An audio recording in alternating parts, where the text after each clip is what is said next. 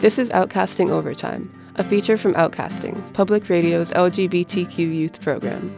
Hi, I'm Andrew, a youth participant in Outcasting's main studio in Westchester County, New York. On this edition, Outcaster Alex talks about the status of LGBTQ people running for public office in the United States, how far we've come in the last couple of years, and the areas in which we still need to improve. Here in New York, this fall, we have the governor of our state up for re-election. In the Democratic primaries, Cynthia Nixon, an actress and longtime activist, and an out bisexual woman, ran against the incumbent Governor Andrew Cuomo. Governor Cuomo has been in office for almost 8 years, and he's been a strong ally for LGBTQ people in our state. Both Cuomo and Nixon are Democrats, so the prospect of either of them holding the highest public office in my state would not have had a huge effect on the state's politics. Cuomo ended up winning. However, this is the first time in my life that I can remember an openly LGBTQ person running for public office at such a high level in my state. This brings up some questions. What is the percentage of LGBTQ elected officials in the United States? And how does that compare to the percentage of LGBTQ people?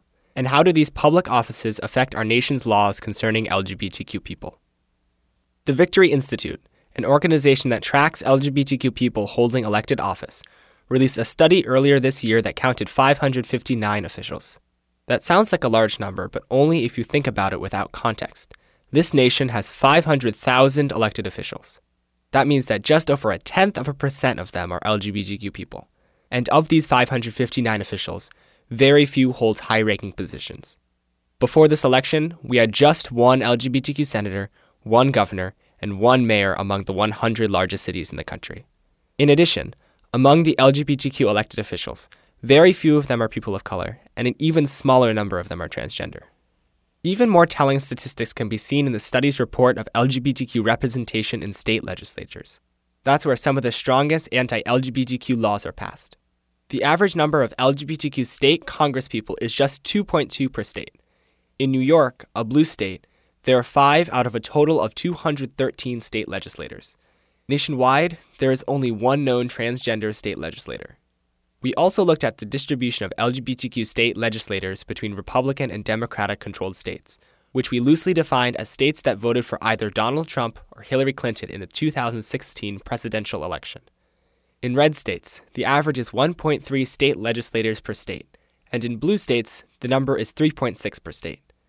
An organization called the Movement Advance Project considers 22 out of the 29 states with 2 or fewer openly LGBTQ state legislators to be low equality states for LGBTQ people. Let's make no mistake, straight allies are indispensable, but not having actual LGBTQ people in government contributes to the miseducation and misrepresentation of LGBTQ people, particularly in Republican states. Of course, the relative absence of LGBTQ elected officials is just a part of a bigger lack of diversity in our state and federal governments. The numbers of women and people of color are far from representative of the nation's population. But things are getting better. Diversity among our elected officials has significantly increased in the last decade. Earlier this year in New York State, a little-known Hispanic female politician from a working-class background, Alexandria Ocasio-Cortez, had an unexpected victory in the 14th Congressional District.